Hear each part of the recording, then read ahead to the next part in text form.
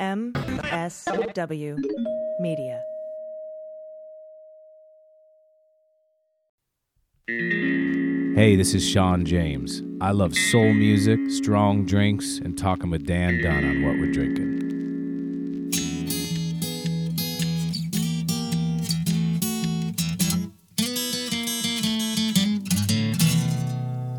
Well, pour yourself a glass, sit for a spell.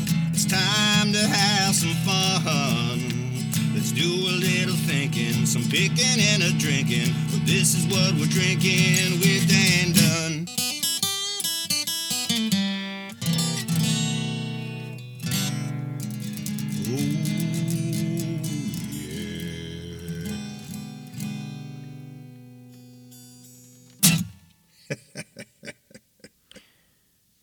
What is he laughing at? What is he laughing at? I'm quarantined. You're quarantined. We're all quarantined. Something funny about that. You know, I'm thinking maybe I should have some new theme music for the duration of this fucking nightmare we're all living through right now. Maybe some new theme music is in order. And fortunately, I got plenty of time on my hands. So I managed to put together a little mashup of tunes that I think are more appropriate to the general mood. We're going to get to the show in a minute. I'm going to tell you another story. That's what we're doing now during the self-quarantine period. I'm just going to tell stories because we can't have guests, really, because I could do them on the phone. I could do that, but I don't really want to do that. I like telling stories. I told a story on the last episode. I'm going to tell you a story on this episode, a story about my very first heartbreak when I was a young lad, which I think you'll find moving, funny, sad. You'll laugh, you'll cry. It's one of those kind of stories. But again, getting back to this, I had some time. I did this. I did a little mashup of tunes. I think this captures the mood. This would be the sort of the soundtrack of social distancing, if you will. I'll just play it for you. Give a listen. Give me a minute here. Listen to this, and then we'll be right back at you. Are you lonesome tonight? Do you miss me tonight?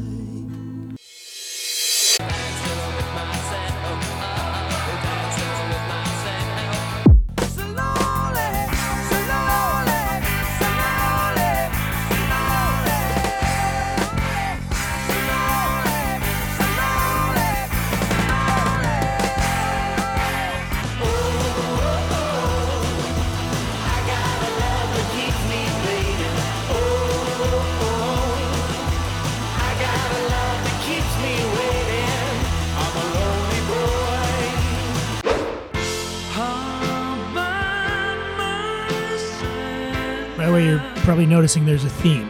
In case you're not picking it up, I'm letting you know there is a theme to this. I'll be what I am, solitary man.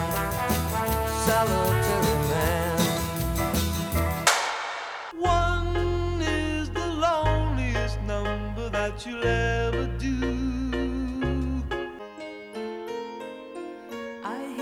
Ticking out of the clock, I'm lying here, the room's pitch dark. So far away, doesn't anybody stay in one place anymore? I can keep the pain from coming out of my eyes. But sometimes I cry. I drink alone, yeah, with nobody else. Oh, let me go home. Home is wherever I'm with you. Oh, let me go home. Home is wherever I'm with you.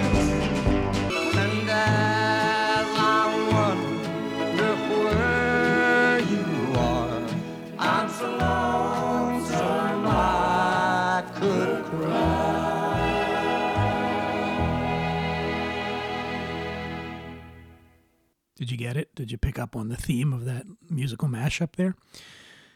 Let me know what you think at The Imbiber, TheImbiber on Instagram and Twitter. Love to hear your thoughts on that.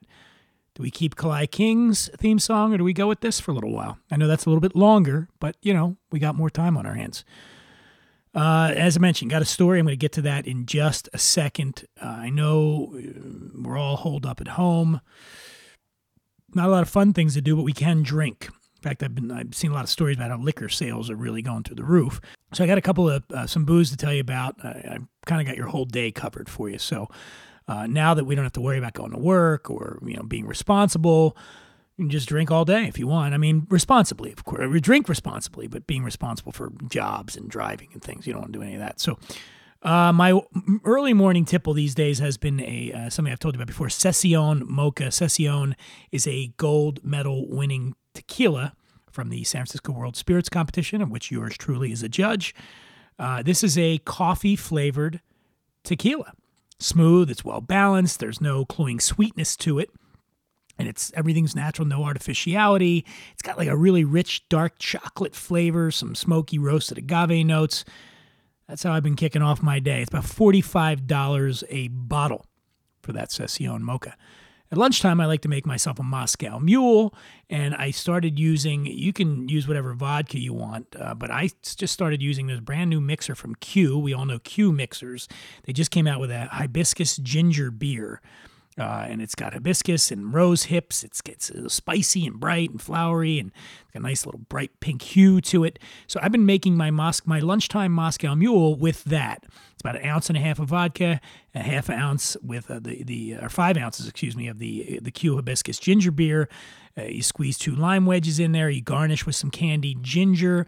You know how to do it. You build it in a Moscow Mule mug with ice. If you want, a little pro tip here: add a couple of dashes of Angostura bitters. You can get this Q Mixers hibiscus ginger at Target, if you can get anything at Target. I don't know. I haven't been out to Target, but I'm assuming it's the hellscape out of a Mad Max movie. But if you're there and you can find it, the cans, you get 4-pack for about $3.99. Finally, at dinner, I might do a gin and tonic, or I might even do a Negroni. And if I'm going to do it, a gin-based drink, I'm going to use Ford's Officers Reserve London Dry Gin. It's $35 a bottle. This was a limited edition gin. I'm assuming it's still out there somewhere. I know the company Ford's Gin has, since that gin came out, they got bought by Brown-Forman, but I'm assuming they're still doing it. If you can track it down, get it. They finished it in Amontillado sherry barrels. There's like a wine-driven character to it, some dried fruits, some tannins. There's like a honey sweetness too that I really love. It's a delicious. I'm having a hard time speaking. It's a delicious gin, and it's great for full-bodied cocktails. So again, everything's different now, and we're going to go story again this time out. And we'll probably be doing this for a while until things get back to, I don't think they're ever getting back to normal, but when they get back to, or at least we can leave the house. I can go see guests and all that stuff. So, but we'll start with it. This is a story I want to tell you about my childhood, my first love. Because, everybody remembers their first love, right? So this is mine. By this point, if you are listening to the show, or if you've read any of my books or any of that, you probably gathered that I have an issue or 2, 3 max. I myself have suspected as much. You don't have to be a Freudian scholar to guess that when it comes to people who have played a pivotal role in how I relate to the fair sex, no one looms larger for me than my mother. My mother suffers from some mental illness, bipolar. Some people call it crazy. Some people call it stone barking crazy. Weirdly enough, when I tell people this, a common response I get is that growing up with a crazy mom sounds suspiciously like fun. Like, let's paint the house orange and pretend we're Richard Simmons fun. But it's not. It's much more like, let's go steal that cop's gun fun. So I figured it couldn't hurt to get an expert's opinion on the matter. And so I went out and I solicited the services of a lovely and competent and well-meaning professional who we'll just call the Shrink. I won't bore you with all the gory details except to say that toward the end of my first session with the Shrink, this exchange took place. So I said, "Why am I the way I am with women?" The Shrink said, "Well, why do you think you're the way you are with women?" "I don't know. My drinking, my mother." He said, "What aspects of your drinking and your relationship with your mother do you think hinder your ability to relate to women in a healthy way?" "Well, the vomiting certainly doesn't help," I said. "Do you vomit often?" And I said, "I was joking." "Why would you joke about vomiting?" "Well, my mother has a phobia about vomiting." "Are you joking again?" "No, she really doesn't like vomiting at all." So the Shrink said, "Do you resent your mother?" "I resent the way she acts," I replied. He said, "It's important that you understand that her mood swings and manic episodes are a result of her illness. Because of the illness, the two of you have a codependent relationship." "You're getting into Freud territory now," I said to him, trying to look smart, "So you're familiar with Freud's theories on mother-son relationships?" "Mostly from watching movies," I told him. "What about your father?" he asked. "What about him?" "You mentioned Freudian theory. Well, Freud believed that sons are in competition with their fathers for their mother's affection." To which I said, "My dad wasn't around when I was growing up, so how did that make you feel?"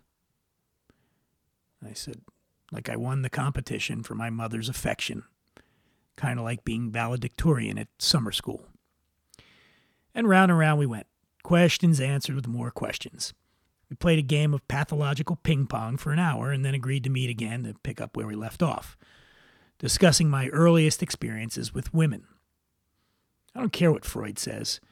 My mom isn't the only one to blame for the underdevelopment of what passes for my relationship skills. Besides her, few loom as large as Annette Mancini. She was 8 when I was 7, and honestly, her being an older woman didn't bother me one bit.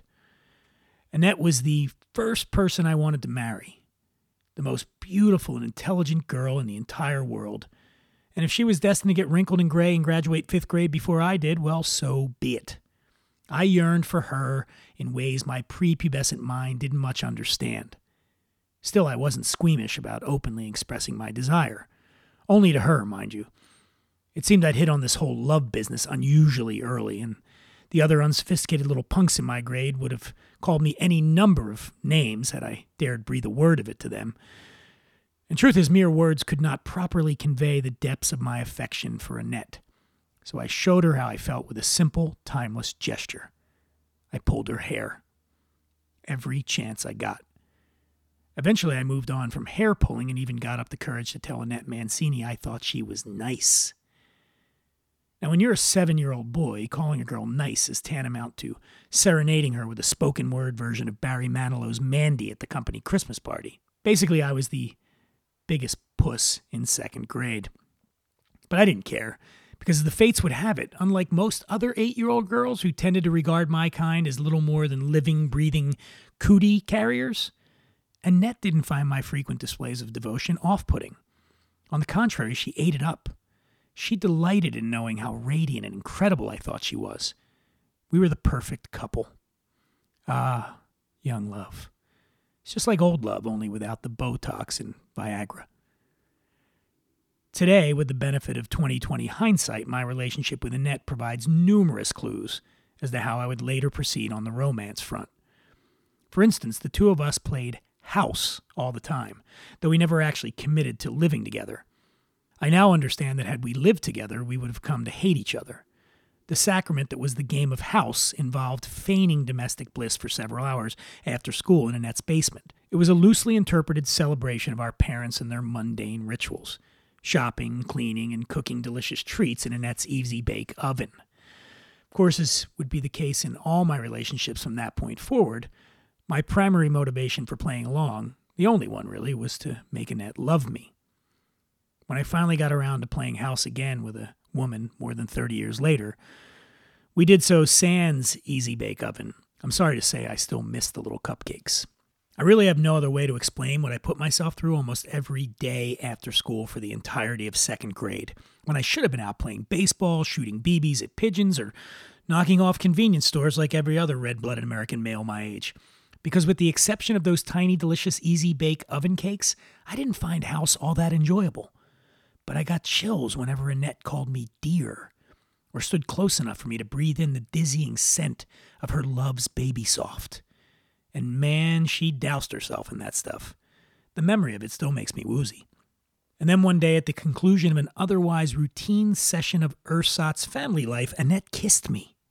Just leaned right in without warning and pressed those long, longed-for lips to mine, letting them linger there until my central nervous system blitzed my 7-year-old glands with alien signals.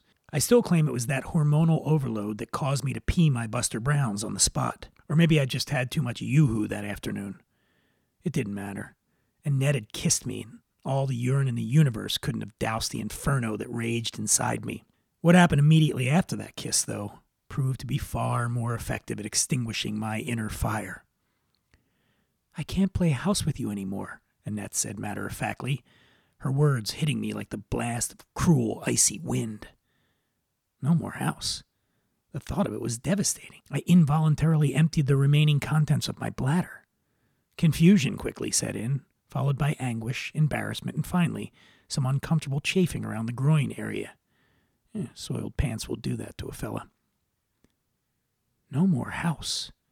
Those words were like daggers plunging straight into my young heart. And not just any daggers. Daggers dipped in a poisonous mixture of lethal toxins that my second-grade science teacher had yet to tell us about. The kind of stuff my mom swore would kill me if I even put in my mouth, but carelessly left around the house within my 7-year-old reach anyway. No more house.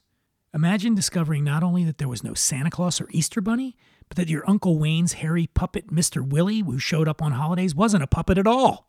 This is a disturbing truth Uncle Wayne touched upon briefly many years later in a 12-step apology letter that cynical types in the family linked to an upcoming parole hearing.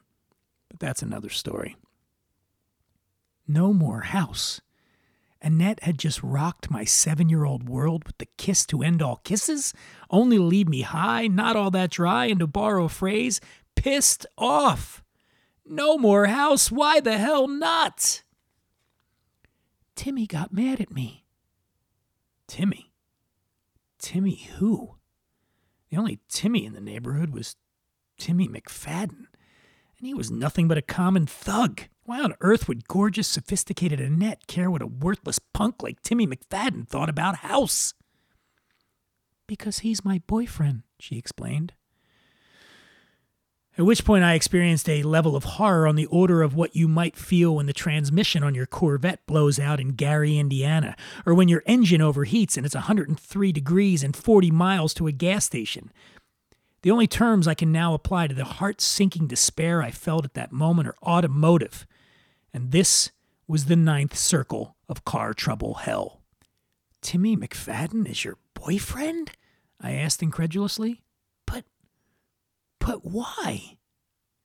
Because he loves me, she said, blithely twirling her ponytail and snapping her double bubble in a carefree manner that seemed brutally at odds with the staggering awfulness of the news she just delivered.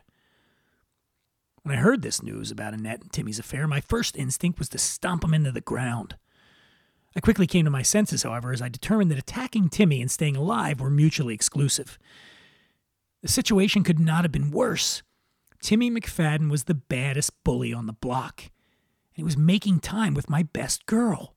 For the next few months, I had the exquisite agony of watching the person I most desired walking hand in hand with the person I most feared. It was a lethal combination that would play out in many a failed relationship from then on. Luckily, however, I soon figured out other less injurious ways to quell my acute inner pain, and they have served me well. In any case, in the interest of all the emotionally and developmentally stunted folks out there like me, I present these 3 tips for coping with hostility born of heartbreak.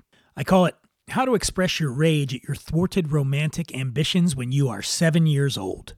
Number 1, get it on paper. Sure, it was as painful as a paper cut to the eyeball at the time, yet I'm actually eternally grateful to Annette and Timmy for tearing my heart out and making me feel as disposable as toilet paper. See, That's because they inspired me to pen my very first journalistic work. Timmy McFadden is a stupid head that stinks so bad. And lo, a scribe was born. While not without its shoddy sentence structure and excessive navel-gazing, Timmy McFadden is a stupid head that stinks so bad might be my most persuasively argued and aggressively punctuated work to date. It's certainly the most heartfelt. Number 2, take it out on someone whose ass you can actually kick. Looking back, I suppose it wasn't my cousin Dennis's fault that Timmy McFadden purloined my lady, and I guess you couldn't blame the poor kid for being so frail and pummelable.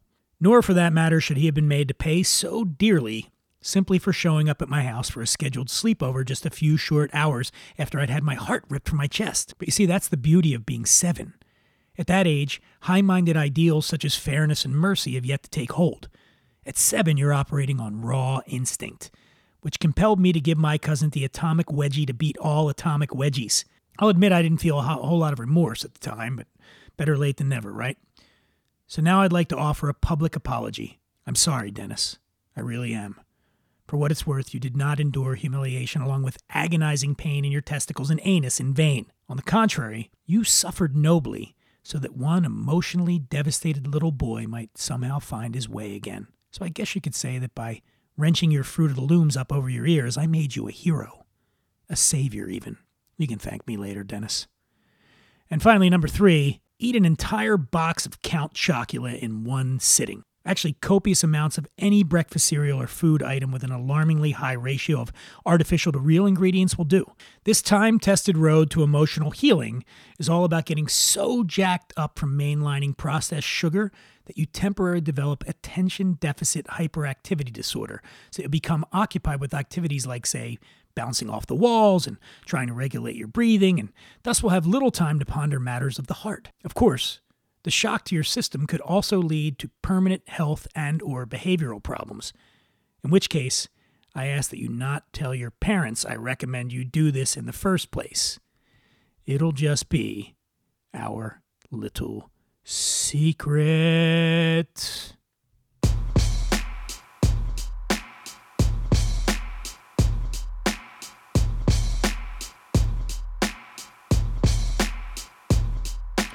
That's it for story time and for today's episode.